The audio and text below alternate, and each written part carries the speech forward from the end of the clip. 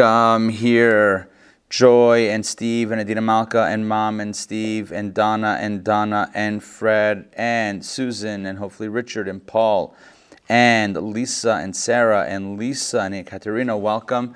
This is Torah studies, my friend. This is Torah studies.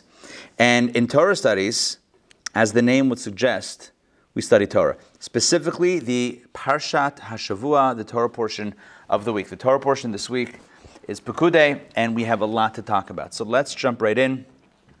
The Torah portion of Pekudei is the last section, the last portion in the book of Exodus, and it talks about the conclusion of the construction of the Mishkan, how the Tabernacle was built, and how everything was audited, how all of the donations, how everything was accounted for. Moses made an audit.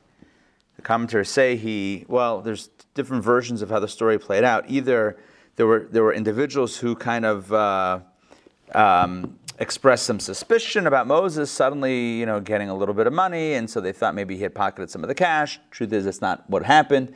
And or he just did it unilaterally. Either way, Moses puts out to the people exactly what came in, exactly what it was used for, and is very transparent. So that's what's going on in the beginning of the Torah portion. Pekudei means counting. These are the accounts, the accounting, basically open books, transparent audit. So that's what happens at the beginning of the Torah portion, and then the Torah portion continues to discuss how everything was built, and all the Mishkan items, the actual structure was built, and the vessels were built, including the ark, and the altar, and the menorah, and all that stuff, and then how the clothing was made, and how everything was brought to Moses, and it was done, and it was perfect. But there's an oddity. In the opening verse of this week's Torah portion, something very strange appears. And we're going to focus on this, and it's going to form the crux of today's class. Today's class, if you saw the email that I sent out not that long ago, a little bit, maybe about an hour ago, sent out an email that the subject was about immortality. We're going to talk about immortality. The idea of nitzchiyut, the idea of things that are indestructible, things that are immortal, things that are unbreakable. That's going to be the theme of tonight's conversation. And you'll see how that connects in a moment. So we're going to begin by reading and analyzing the opening verse of the Torah portion. So let's begin. You know what, Marlene, if you don't mind, but give me a second. I'm going to pull this up on the screen, and then I'm going to ask you to take it away. No, not the just text number 1 on page 133. But give me a moment to get myself ready for everybody here. Here we go. I am ready for this. 3, 2, 1. Okay, text number 1, Exodus 38:21. Marnie, please take it away nice and loud. The Mishkan collateral. These are the numbers of the Mishkan of the testimony, which were counted at Moses' command. This was the work of the Levites under the direction of Itamar, the son of Aaron, the Kohen. Okay, so that's the opening verse. And again, it lays out there, it kind of leads into this idea of the audit. These are the numbers of the Mishkan. In other words, the number of the count, the number of what was donated. This amount of gold, this amount of silver, this amount of copper, this is what it was used for, etc. But there's something strange.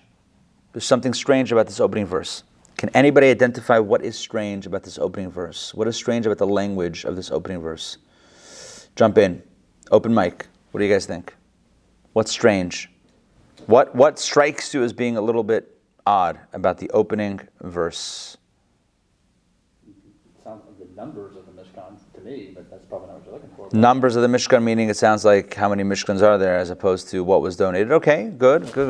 What else? What else? Well, there's the work of the Levites. Okay, work of the Levites, good. What was that? Right, so did the Levites do the work, or were other people involved? Okay, good. What else? And the son of Aaron was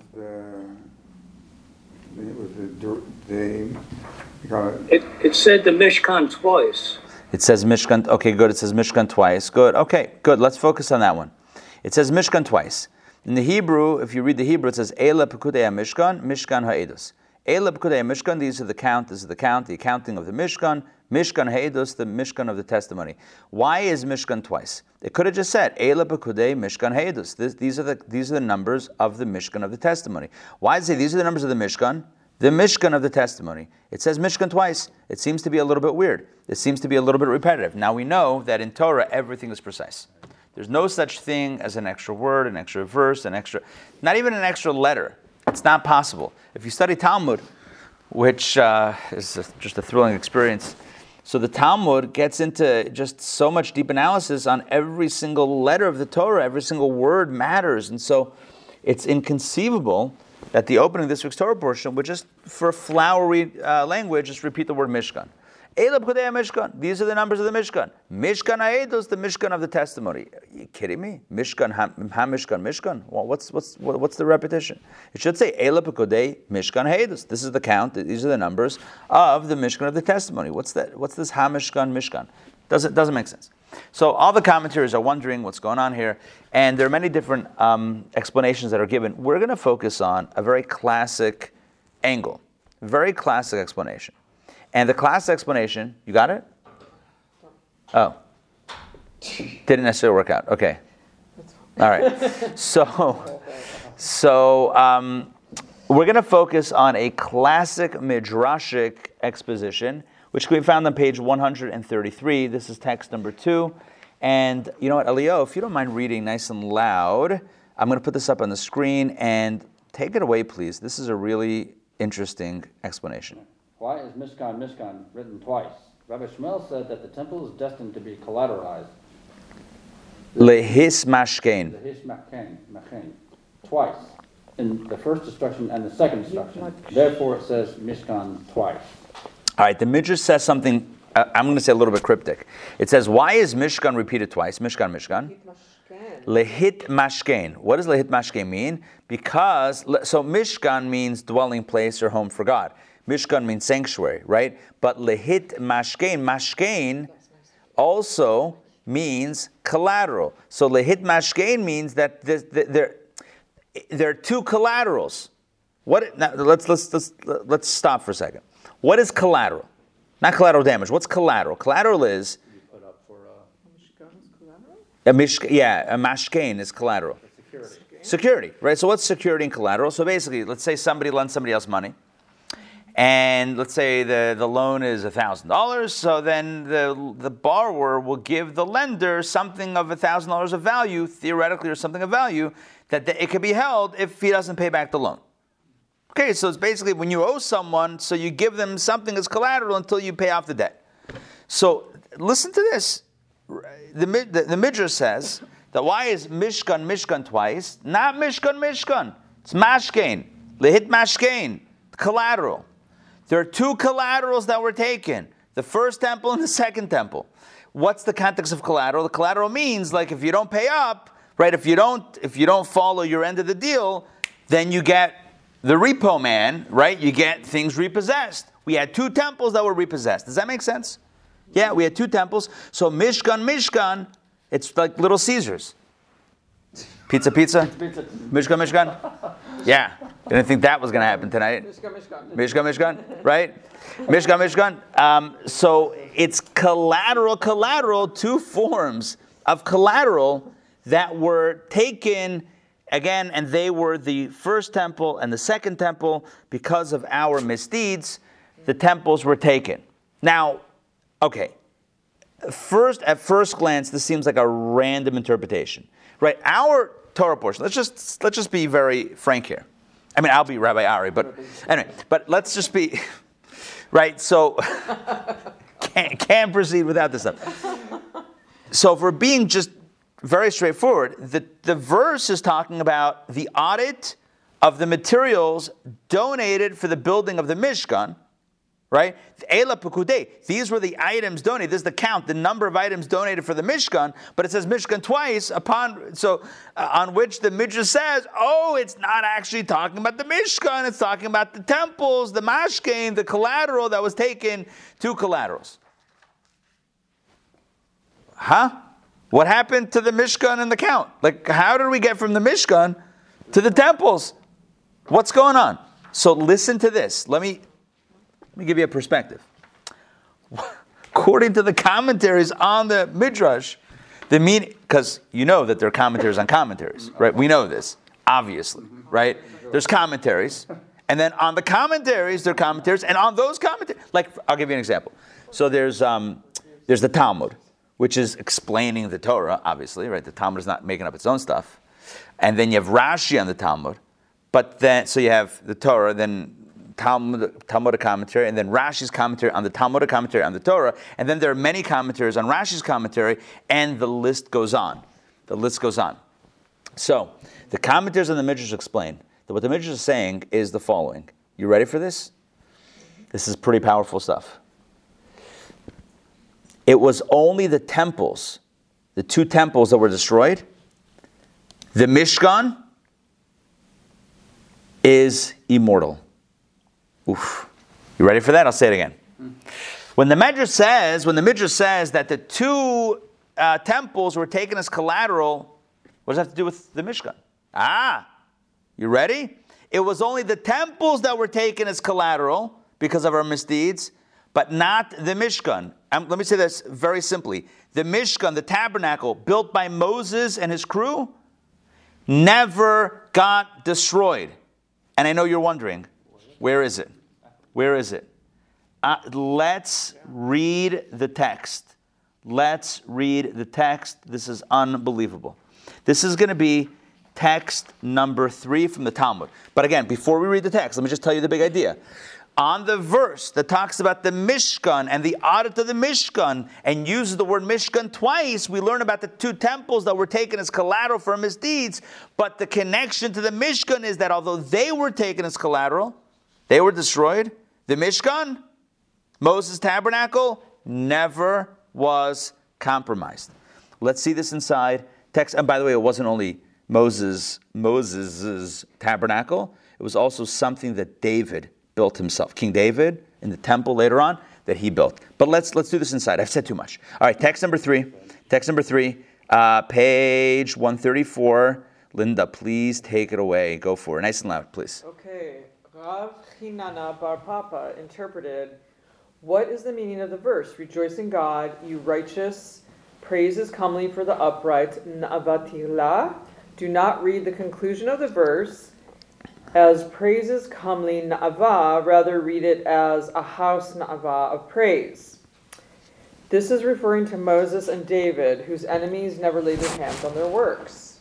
Do you want me to keep reading? Yeah, keep it. There's a bit of an exposition in the words na'ava tehillah, but I think it's fine. We get the upshot. The upshot is that there's something that Moses and David built that no enemy ever touched. Let's continue.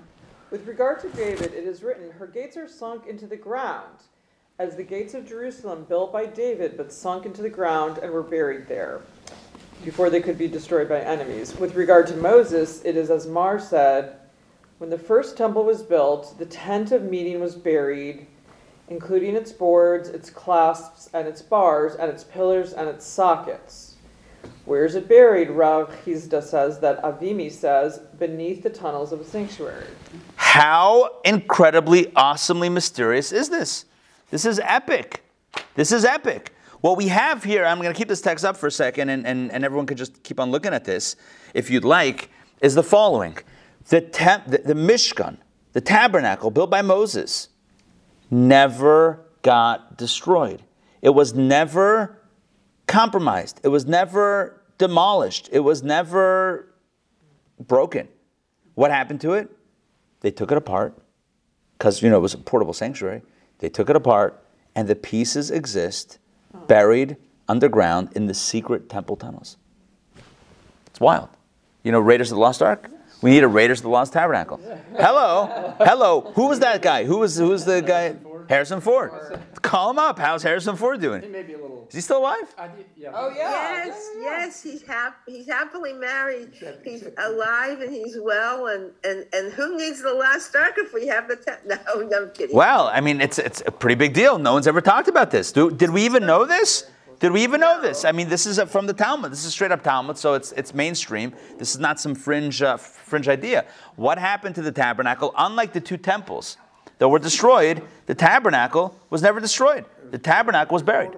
It's portable, right? Half tabernacle will travel, and they put it underground, and that was it. So, and this was done ostensibly before the first temple was built.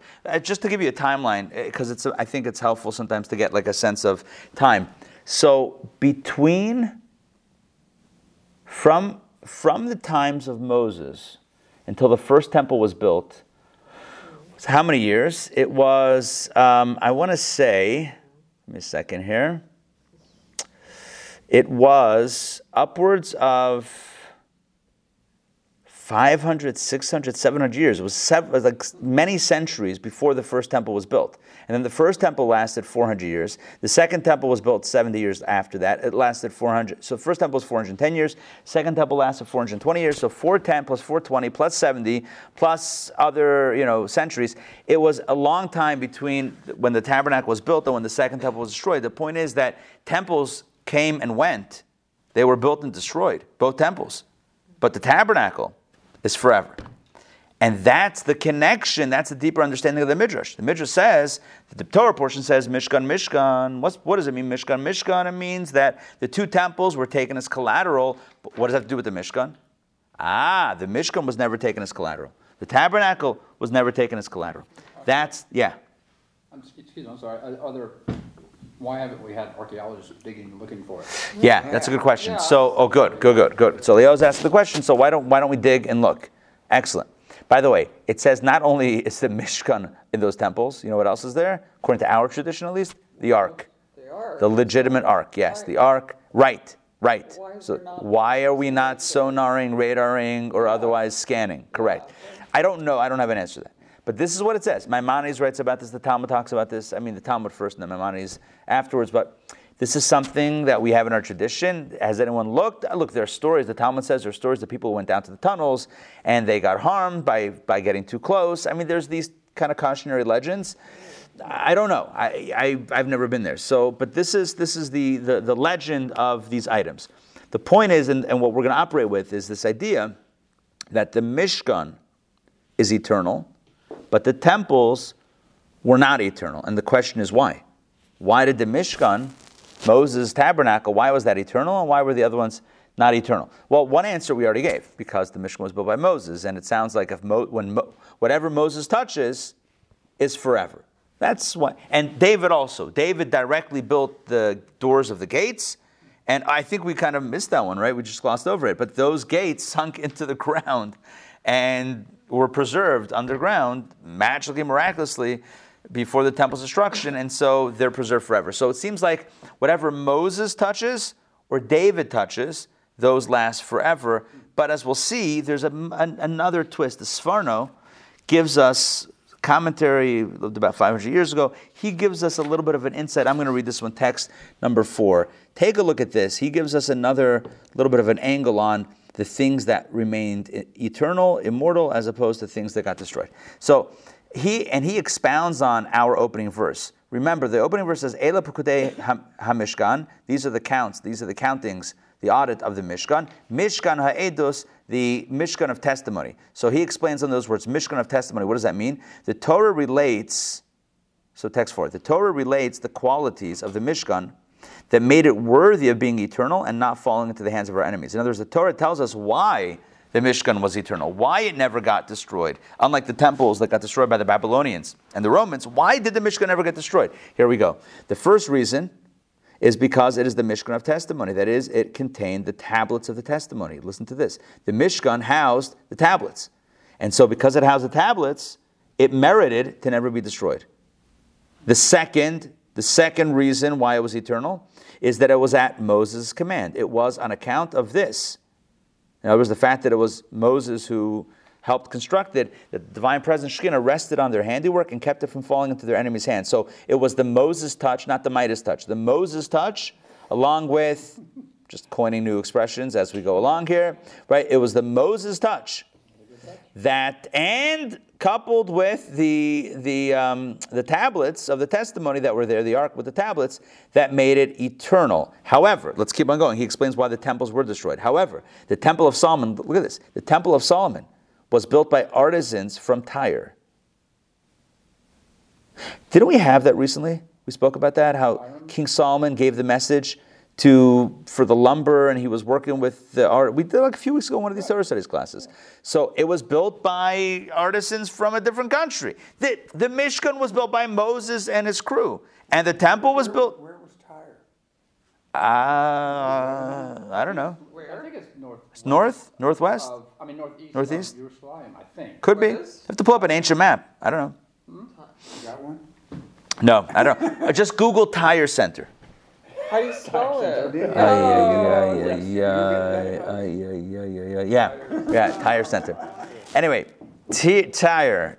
Yeah, so it was built by artisans from Tyre. Although the divine presence rested in it, it wore away in parts. In other words, it got old and had to be replaced. It needed to be maintained, and eventually it fell into enemy hands. That was the first temple. The second temple, however, which met neither of these conditions, did not have the divine presence rested in it, and it fell into enemies' hands. For the second house was not a Mishkan of testimony, that is, it did not have the tablets of testimony, and it was constructed at Cyrus's command. So let me explain what's going on here. A tale of three sanctuaries. Sanctuary number one is called the Mishkan, the Tabernacle, the portable sanctuary. It was built by Moses, and it housed the tablets. Boom, boom, ding, ding. Checklist, it checks both of those boxes. Built by a dude, holy dude, and contained the tablets. Boom, boom. What about the first temple?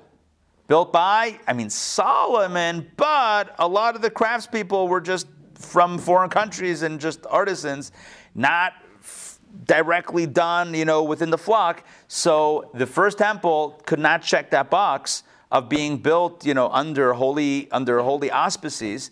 And yeah, it had the tablets, it had the ark, but it only checked one of those boxes. Eventually it fell. The second temple, the ark never came back. The first temple, the ark went underground. It never came back for the second temple. So it didn't have the ark with the tablets, and it was built by Cyrus, who was the random Persian king. Not random. We think that he was the son or grandson of Esther, so, whatever. But in the capacity as a Persian king. Yeah. You know how they made calls back in the day in ancient Persia? Persian to Persian? He'll be here to Thursday. Try the veal. Don't forget to tip the waiters. All right, tip your waiters. Tyre is a city in Lebanon. Tyre's in Lebanon. There you go. But what part of Lebanon? Now you're asking the tough questions, right? It's somewhere in Lebanon. Okay, so here's the point. It's in the northern part. Northern part. Okay. But let's put it this way: it wasn't near the coast. Okay, but it wasn't a Jewish nation. And it wasn't done in when I say holy, it wasn't done from the same type of reverence as Moses and his tabernacle crew. I don't know that they weren't living there, but I can imagine that it wasn't. It seems like he sent a message. We read in the Haftarah. He sent a message to the king of Lebanon over there, or whoever was, whatever they call that nation. He sent the message to the king. Have your people, help with this project. So, it takes a village, but at the same time, it wasn't within the same spiritual domain as the Mishkan. So here's the point. The Mishkan was built by the hands of Moses and his crew. It had the ark with the tablets, both features. Therefore, it is eternal. This is how Avijah Sforno explains this. Whereas the first temple only had one of those qualities, the second temple had neither of those qualities, and thus they fell. So, bottom line, as we kind of conclude this first idea, it's very important to understand what we've done so far. We read the opening verse. It talks about the counting of the Mishkan, twice Mishkan. The Midrash says, why twice Mishkan? Because it's an allusion, it's a hint to the fact that the two temples, not the Mishkan, the two temples would be destroyed, taken as collateral for our sins, if you will. But the flip side is, or the contrast, the unspoken contrast is that the Mishkan, built by Moses, never got destroyed. We said, why? Because it has an ark, it has Moses' touch on it, and thus it never got destroyed. So, okay, fine. So here's my question. We got the idea. The idea is the Mishkan was never destroyed. The temples were. Fine. Here's my question. What a weird way to give a compliment to the Mishkan. Right? It's a very bizarre way. It's like, you know how great the Mishkan is? These two temples were destroyed. And we don't even mention that this one wasn't. It's kind of like, it's like we're backing into the compliment. It's like, oh, you know why it says Mishkan twice? Because the two temples were destroyed. They were the Lehit Mashkein. They were taken as collateral, and the Mishkan wasn't. So these were taken, and this one wasn't. And that's telling us about the Mishkan. So why is it said in a very bizarre way? Why are we talking about the temples when we're directly dealing with the Mishkan? It should have just said the Mishkan was eternal. It's something strange about this whole construct of this idea. That's number one. And number two, the second question is, what does it mean for us? That we know today, let's say you and I walk away from this class and you know what? Somewhere in Jerusalem, under the Temple Mount, is hidden the Tabernacle of Moses. What does that do for our lives? Right? What does that do for us? Unless we're putting on our explorer hat and going, right, which might be cool, I'm not discounting that, but what's the personal message? So let's go a little bit deeper. All puns intended or whatever, let's dig a little bit deeper to try to discover the depth of this. So we're going to unlock the secret, and this is going to be an unbelievable idea. To unlock the secret, we're going to read text 5. I'm going to read this and give a little bit of commentary as we go along here. Text number 5, this comes from the Rebbe's teachings. All right, and hold on, before I read this, let me give you a little background context. That there's a general idea, this is brought down in many sources, countless sources, that the Mishkan is a template for how you and I can create space for God in our lives. I'll say that again. Every one of us, I'll say it in different words, we're each supposed to create a space for God in our lives. Right? We're supposed to be the Mishkan. We're supposed to be the Mikdash. We're supposed to be the temple, the sanctuary, the tabernacle. We are supposed to be a home for God. Right? We are supposed to be a space within which God feels comfortable. And we can learn lessons from how the Mishkan, the tabernacle, was actually set up to understand how we work internally and how we can create space for God in our lives. In other words, think of the Mishkan, think of the Beit HaMikdash, think of the tabernacle and the temple, think of them, hold up the blueprints and think of it as a blueprint for our personal spiritual lives and our spiritual, experiences. So with that in mind, let's see what that means practically, text number 5. This is one understanding of this, okay? I think you guys will appreciate this. All right, here we go. Every Jew is a sanctuary to God. As our sages famously said of the verse, make for me a sanctuary, God says, make for me a sanctuary so that I will dwell in them, plural, that God dwells among the Jewish people. Now, listen to this. There were 3 sections in the temple, and also the Mishkan, both. Right, 3 sections. The Azara, the courtyard, that was the larger outer space, if you will, under the sky, the larger courtyard. There was a wall around the courtyard, but it was the open space, okay? Then section 2 was called the Holy. The Holy was that space inside the Mishkan or the Mikdash building, inside the temple building, covered, right? The covered building was the larger section, was called the Kodesh, the Holy. And there was another chamber. Inside that chamber, the deepest chamber was called the Kodesh HaKadashim, the Holy of Holies, in which stood the Ark, the Aron, the Ark. So in similar fashion, there are 3 sections in every Jew's personal temple. So again, if we understand the physical blueprint of the temple, we can understand the blueprint of our lives as well. So before we go further, let me just kind of describe this. So we have the larger area, which is the outdoor area. Then we have the indoor area, but within the indoor area, there's the regular indoor area, and then you have the indoor, the secret, deepest chamber within the chamber. And we have the same thing. We have our outer lives, our inner lives, and our innermost lives. So here we go. Spiritually, the Azara, the courtyard, which is where the outer altar stood, represents the outer heart. Now, you didn't know that you had outer heart and inner heart, but now you're about to find out, right? There's the outer heart, not physically, right, but outer heart. The Holy, which is that inner building, which contained the inner altar, is the inner heart. The Holy of Holies, the innermost space, which contained the Aron and the Ark, is the innermost inner heart, the innermost inner. The Yechida, a level of the soul that cannot be opposed by any opposing force. I'm going to explain all this stuff. It is said, even of much lower levels of the soul, that even when a person sins, they remain loyal to God. That is, they always remain whole, eternal, and it is impossible for anything to exert control or affect them in any way. This level of the soul is the Moses that lies within each and every person. Along similar lines, the Aron, the Ark, that is the Torah, is identified with Moses, and as it is stated, remember the Torah of Moses, my servant. There's a lot of words here, and a lot of ideas. Let me make it very simple. So, let's just talk about you and I. There's behavior. There's what we do. That's the outermost heart. That's like what we do. Then there's how we feel. Okay? So there's behavior, and then there's feelings. So behavior is what faces outside, what faces the world. It's what I do. It's how I show up. It's what I do. But then, of course, underneath that, there's how I feel. Now, you and I know, because this is our lives, right, that we can show up to work and smile, and inside we might be feeling crummy, might be feeling lousy, right? We might be, on the outside smiling and being affected, but inside it's like, oh, whatever. Or conversely, what would the converse be? I don't know, whatever. So there's different realities. There's our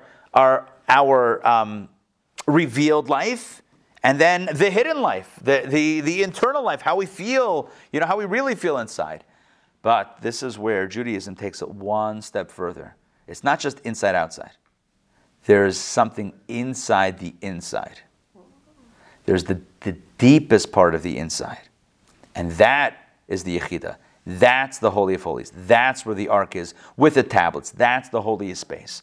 And the implication here, what the Rebbe is saying is, it's that deepest space that can never be compromised. When a person goes through challenge, when they go through trauma, whether the trauma is physical, or the trauma is spiritual, or it's psychological, or it's emotional, it doesn't make a difference. There is a place of purity and innocence, a place of purity and innocence, a place of goodness and kindness, a place of love that can never be compromised, can never be blemished, can never be broken.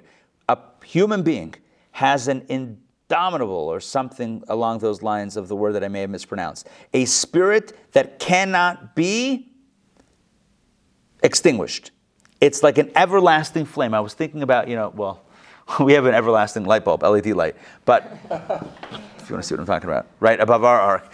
But, the Ner Tamid is supposed to be evocative of that, the everlasting flame, which is typically put by the ark. By the way, the ark.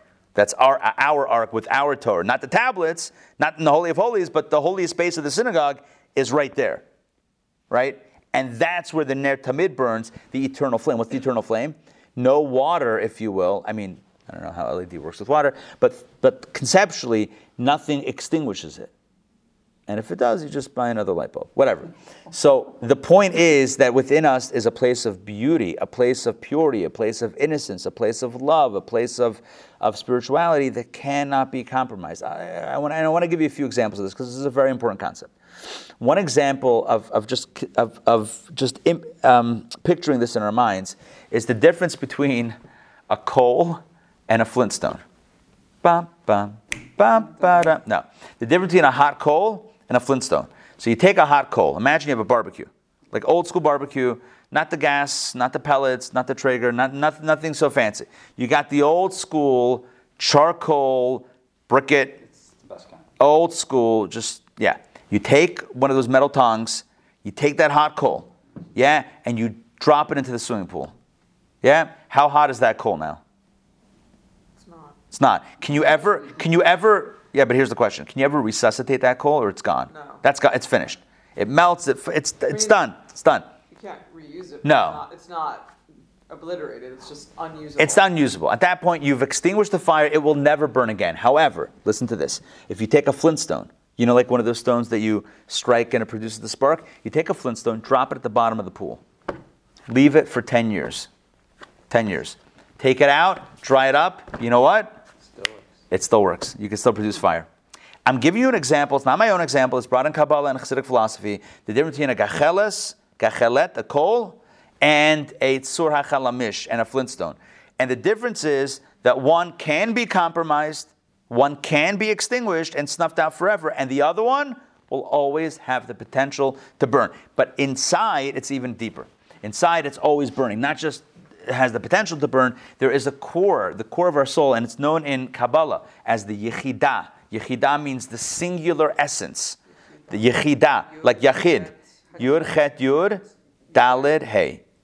Yechidah. Yechidah is like the singular essence of the soul that always remains connected, always remains in love with God. And I actually want to tell you a story that I think highlights this.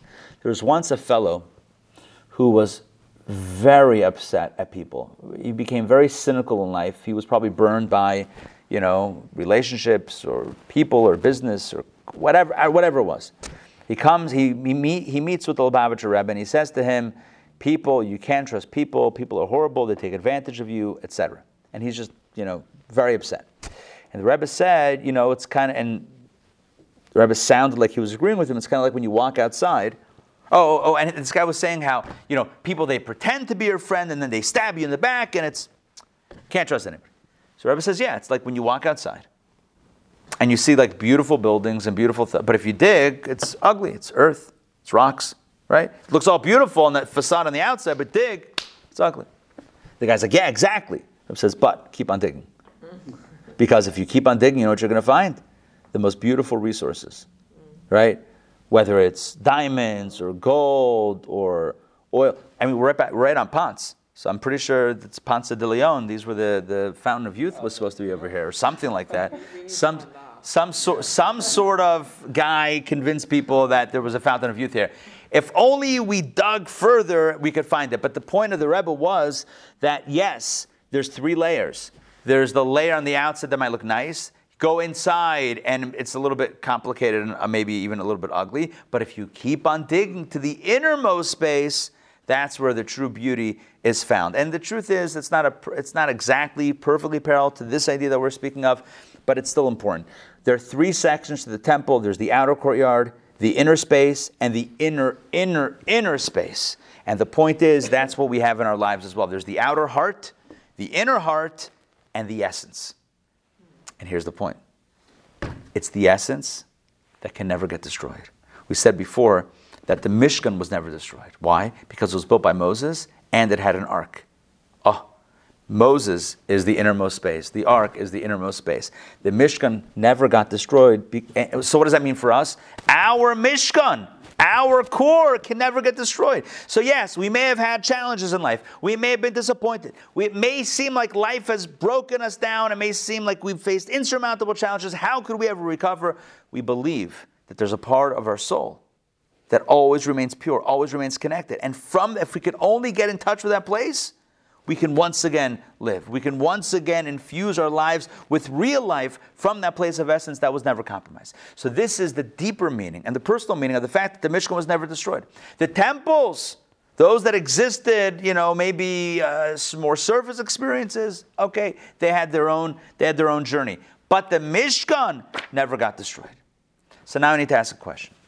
So what does it mean for us, in addition to what I explained, post... By the way, one of my teachers, and many of you know him and have met him, he spoke at our dinner a few years ago, right before COVID, Rabbi Simon Jacobson, one of the Rebbe's Chosrim, one of the Rebbe's human tape recorders, listening and listening to the talks of the Rebbe and transcribing them and editing them and publishing them. So Rabbi Simon Jacobson, I used to go to classes that he taught in Manhattan back in the day, and he would often speak about hypothermia and spiritual hypothermia. What's hypothermia? And this is coming from a medically sound perspective. But hypothermia, essentially, when the body temperature, right, when the body is in cold water, so the body shuts down certain functions that are not essential, or cools the internal temperature, or whatever it is, like shuts down things to protect the most vital of organs, something like along those lines, or the most vital of organs.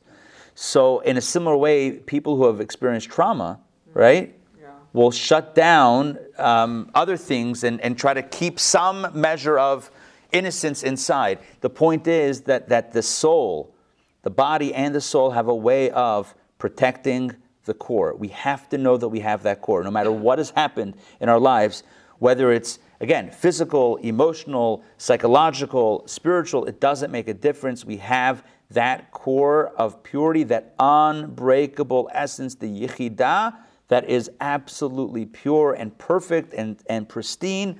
And from there we can literally regenerate life. So that's the message of the Mishkan. So if we walk out tonight with that message, Dayenu. We have 11 minutes, and I want to share more.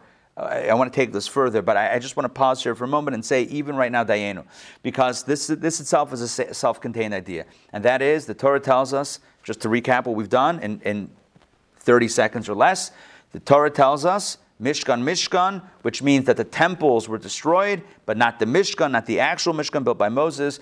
built by Moses with an ark, and that refers to the essence of the Yid, the essence of the soul. The Yechidah can never be broken. Freud spoke about the id, right? The id is complicated, but the Yid, right? No, but the Yid, that's where I was going.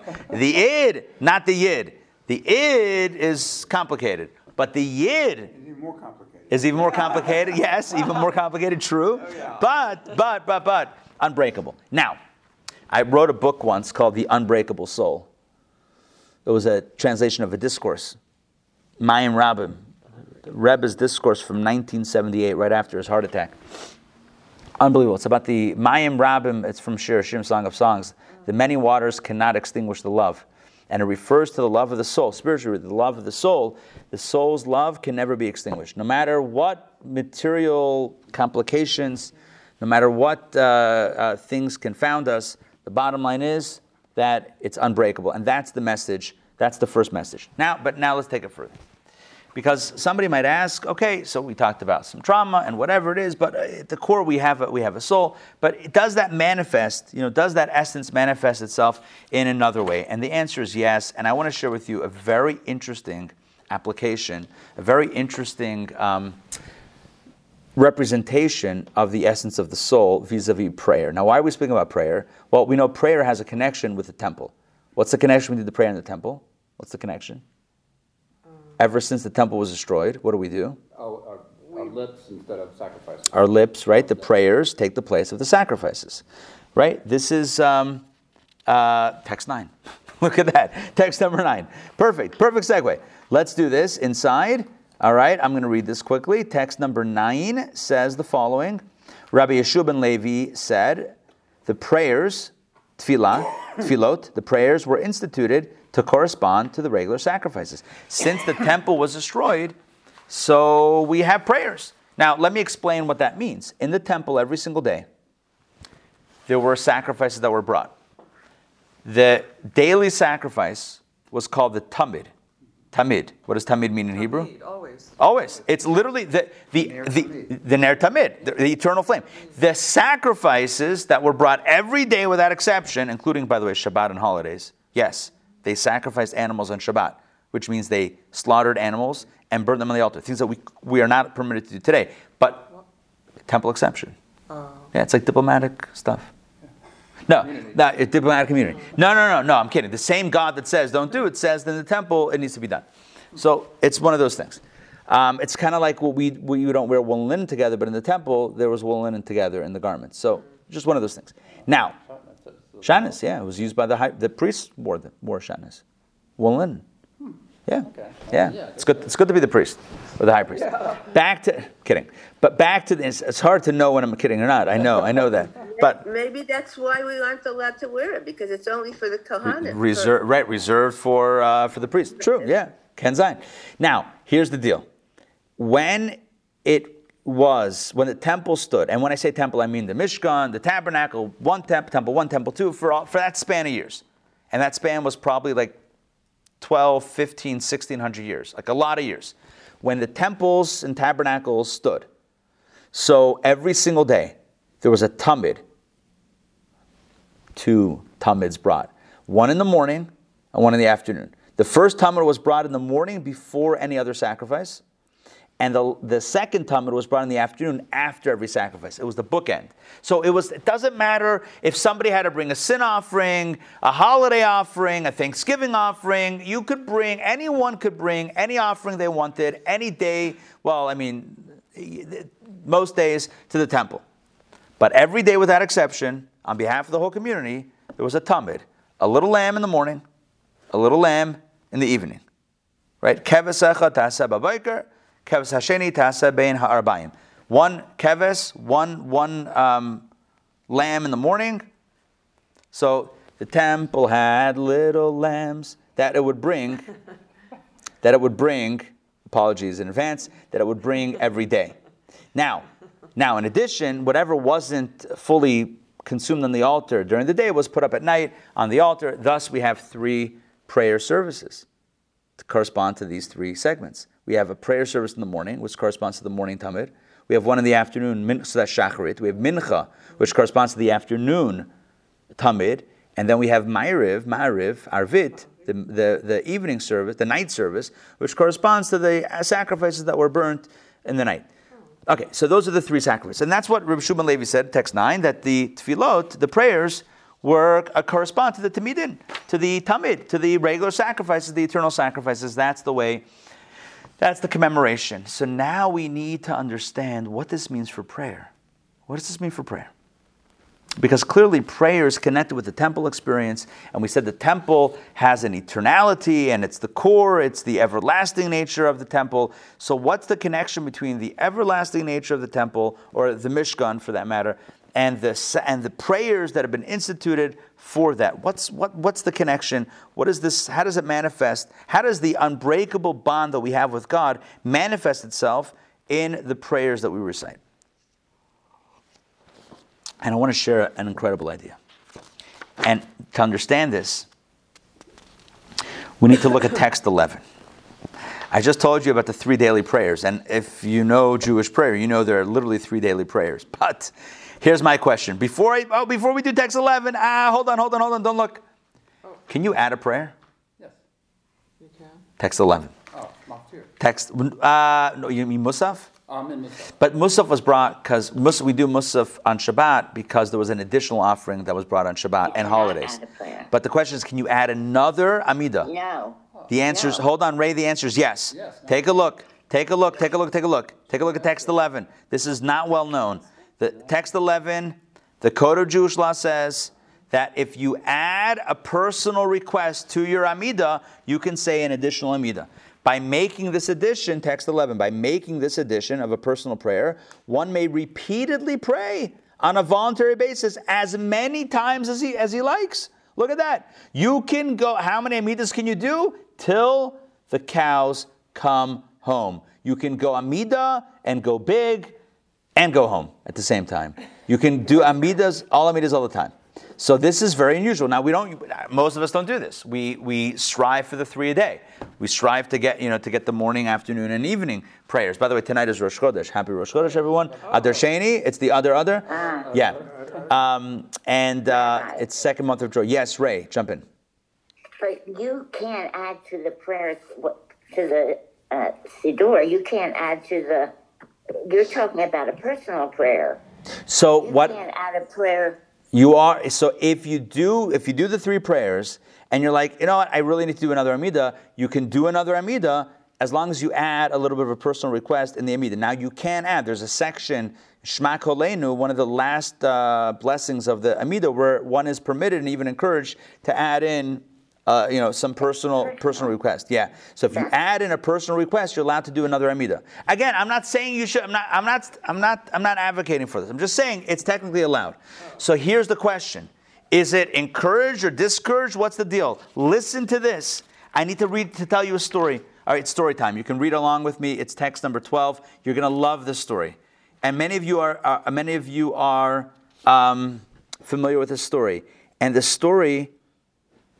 Magil, Choni ha-magil. Anyway, yeah, my girl, Magil, Choni ha-magil. No, this is straight up schlock rock. There is an album called Schlock Rock. They were big in the 80s, and there was a song called Choni ha-magil.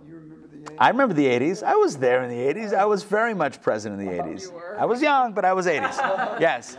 I might have been young, but I was in the 80s. Magil,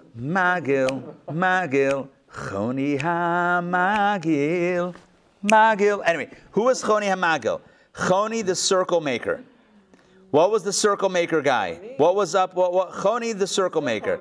So here we go. There was a famine. Story time. There was a famine and drought in the land of Israel for 3 years in a row. And the people prayed, but rain did not fall.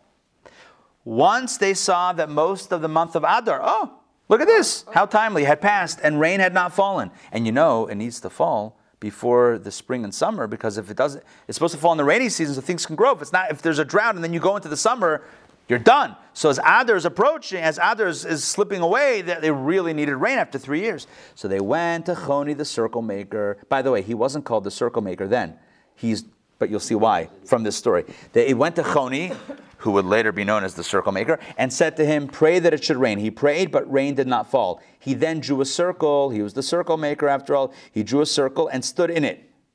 You're right. You see what's going on? He drew a circle and he stood in it.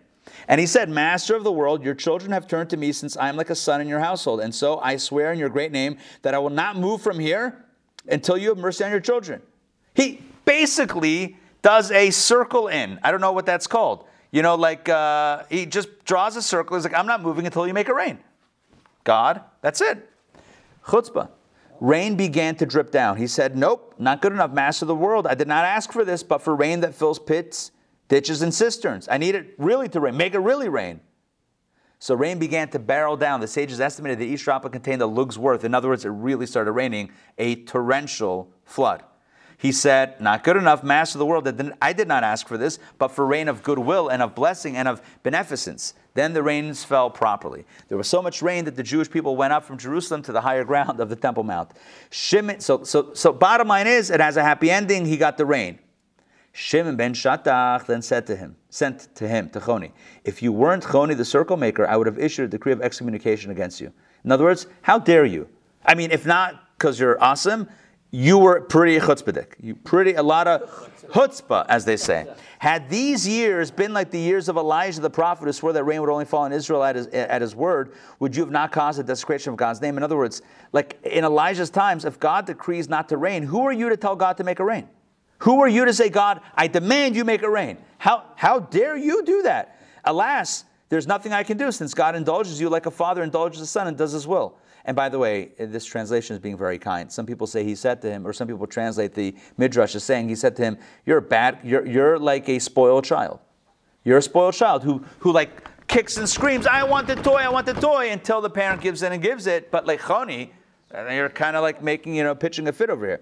He says, bring me hot water, and he brings him. Bring me cold water, and he brings him. Give me nuts, and he gives them. Give me pomegranates, and he gives them. Give me peaches, and he gives them. He's basically telling Choni, look at you demanding from God all your stuff. It was about you that the scriptures say, may your father and mother rejoice, and may she who bore you have joy. In other words, only a mother could love and could give in to such a obstinate child. They made that day, They made that day a festival.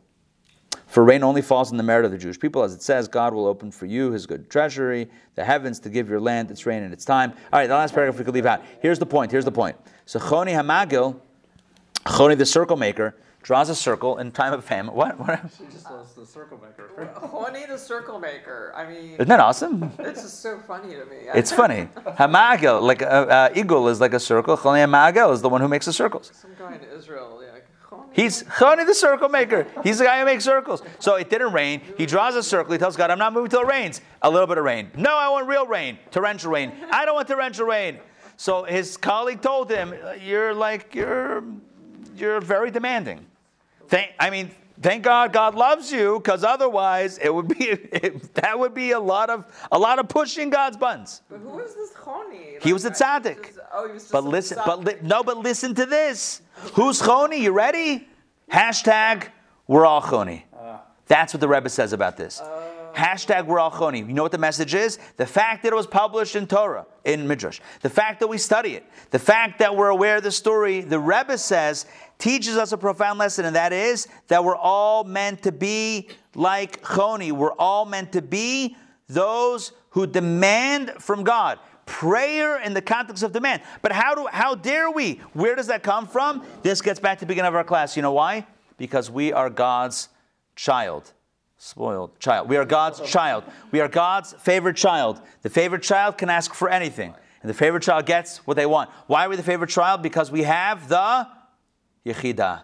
We have the essence. And now I've connected the first half of the class, or the first part of the class, to this new part of the class. The Goyim don't have it? Everyone has it on some level. Everyone has an essential connection. And the point is like this. The point is, it's...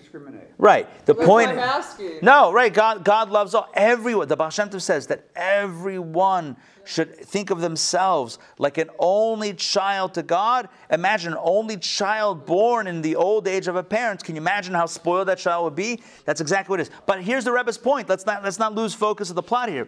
The plot is that every one of us can and is actually encouraged to demand of Hashem the greatest blessings.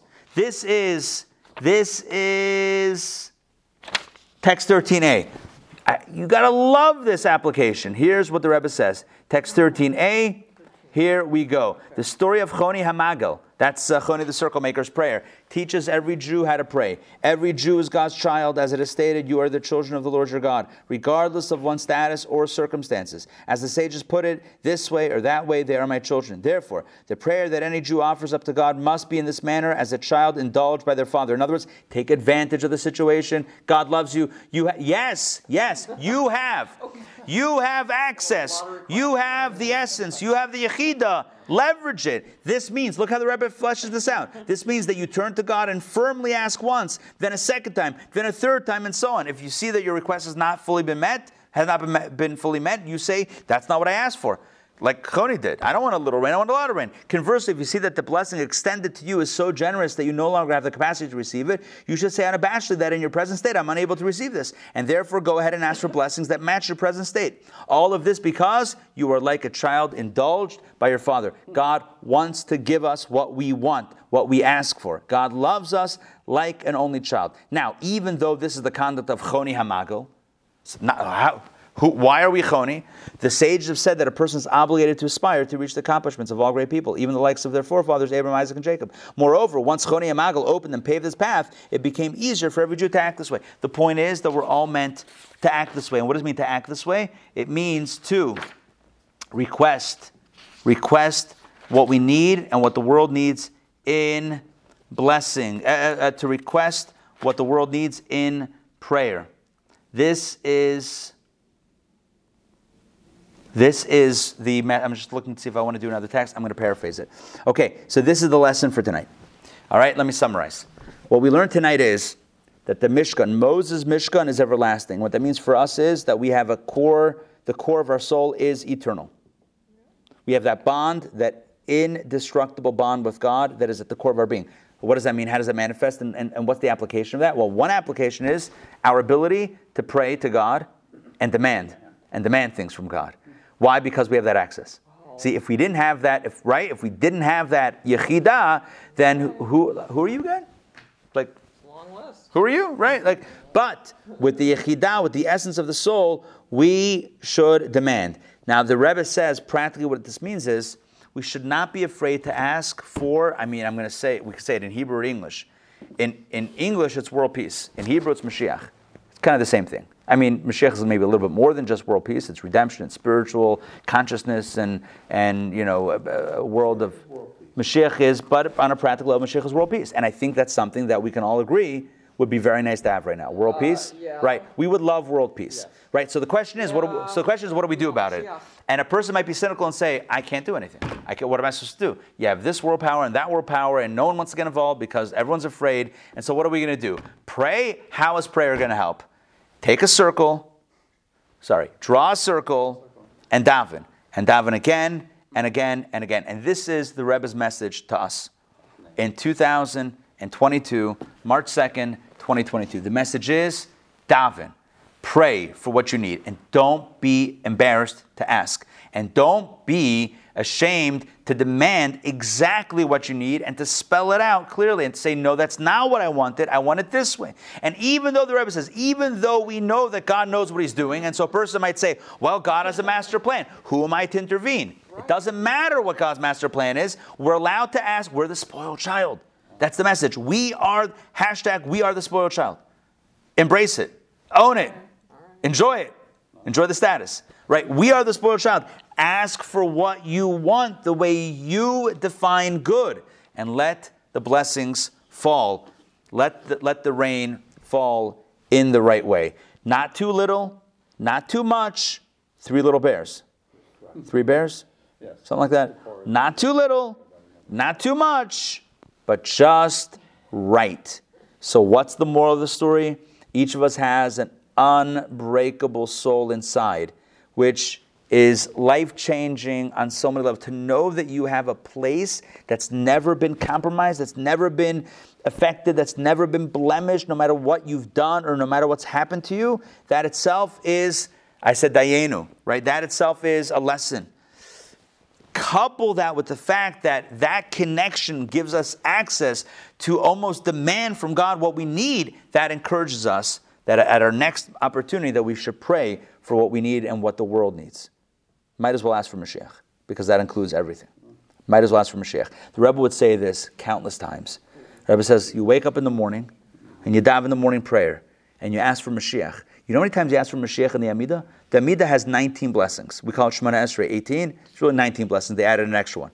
So 19 blessings. Of the 19 blessings, I believe 7... Tesh Esrei, yeah. Who would have thought? Out of the 19 blessings, I believe 7 are about Mashiach. Like a third, more than a third of the blessings are about Mashiach. And the Rebbe would say this, I hear recordings, and the Rebbe says this again and again and again.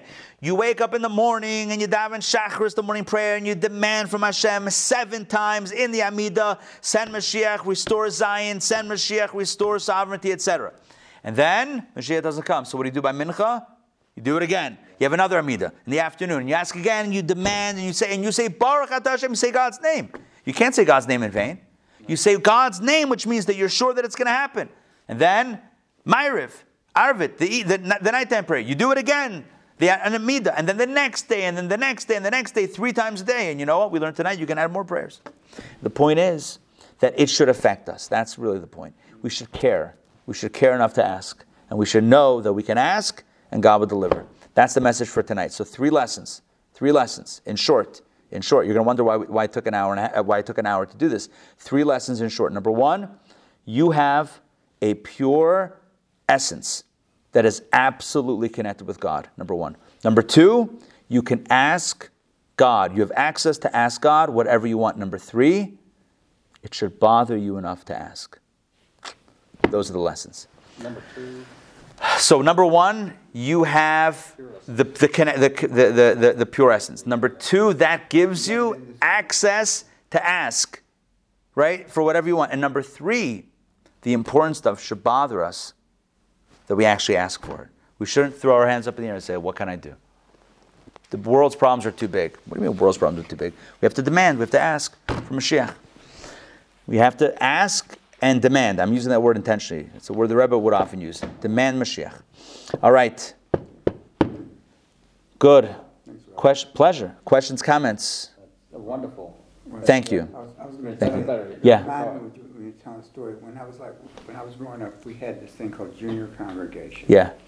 And so I was about, 8 or 9, maybe 10, I don't remember exactly.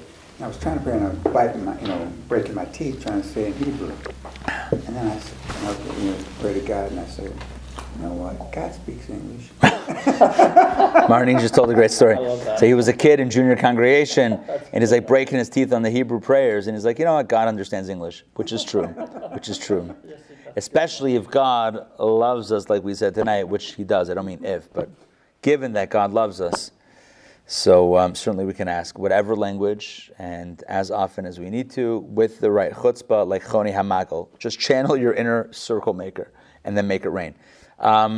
What else did I want to mention? Oh, tonight is Rosh Chodesh Adar Sheni, the first day of the month of the second Adar.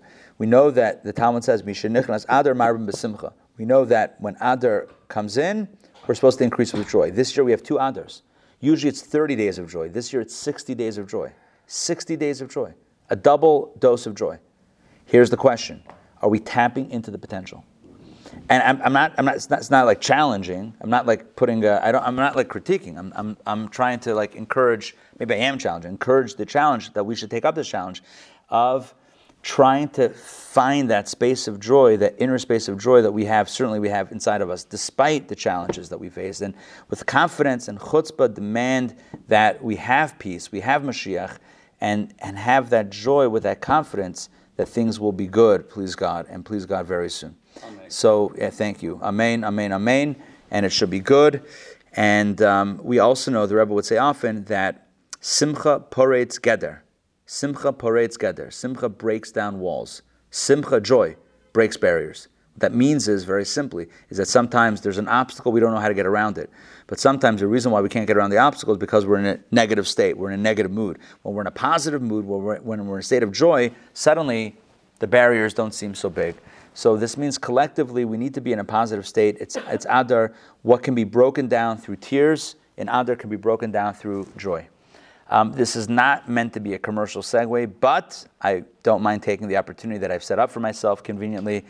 Apparently, I'm announcing now for the first time, I think for the first time, maybe I announced it privately in some other sessions, but I'll announce now, at least in this group for the first time, I think, that we are doing an event called the Joy Factory.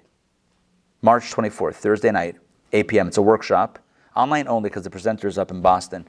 Online only. It's actually Rabbi Schusterman's sister-in-law.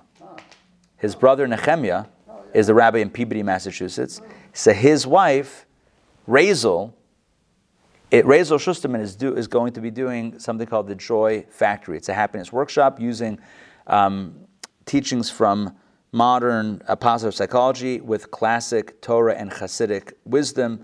It's a one night only happiness workshop, the Joy Factory. We have not yet put out this information. This is just a pre-release info, just letting y'all know about this. It'll go out probably in the next day or two, or maybe early next week.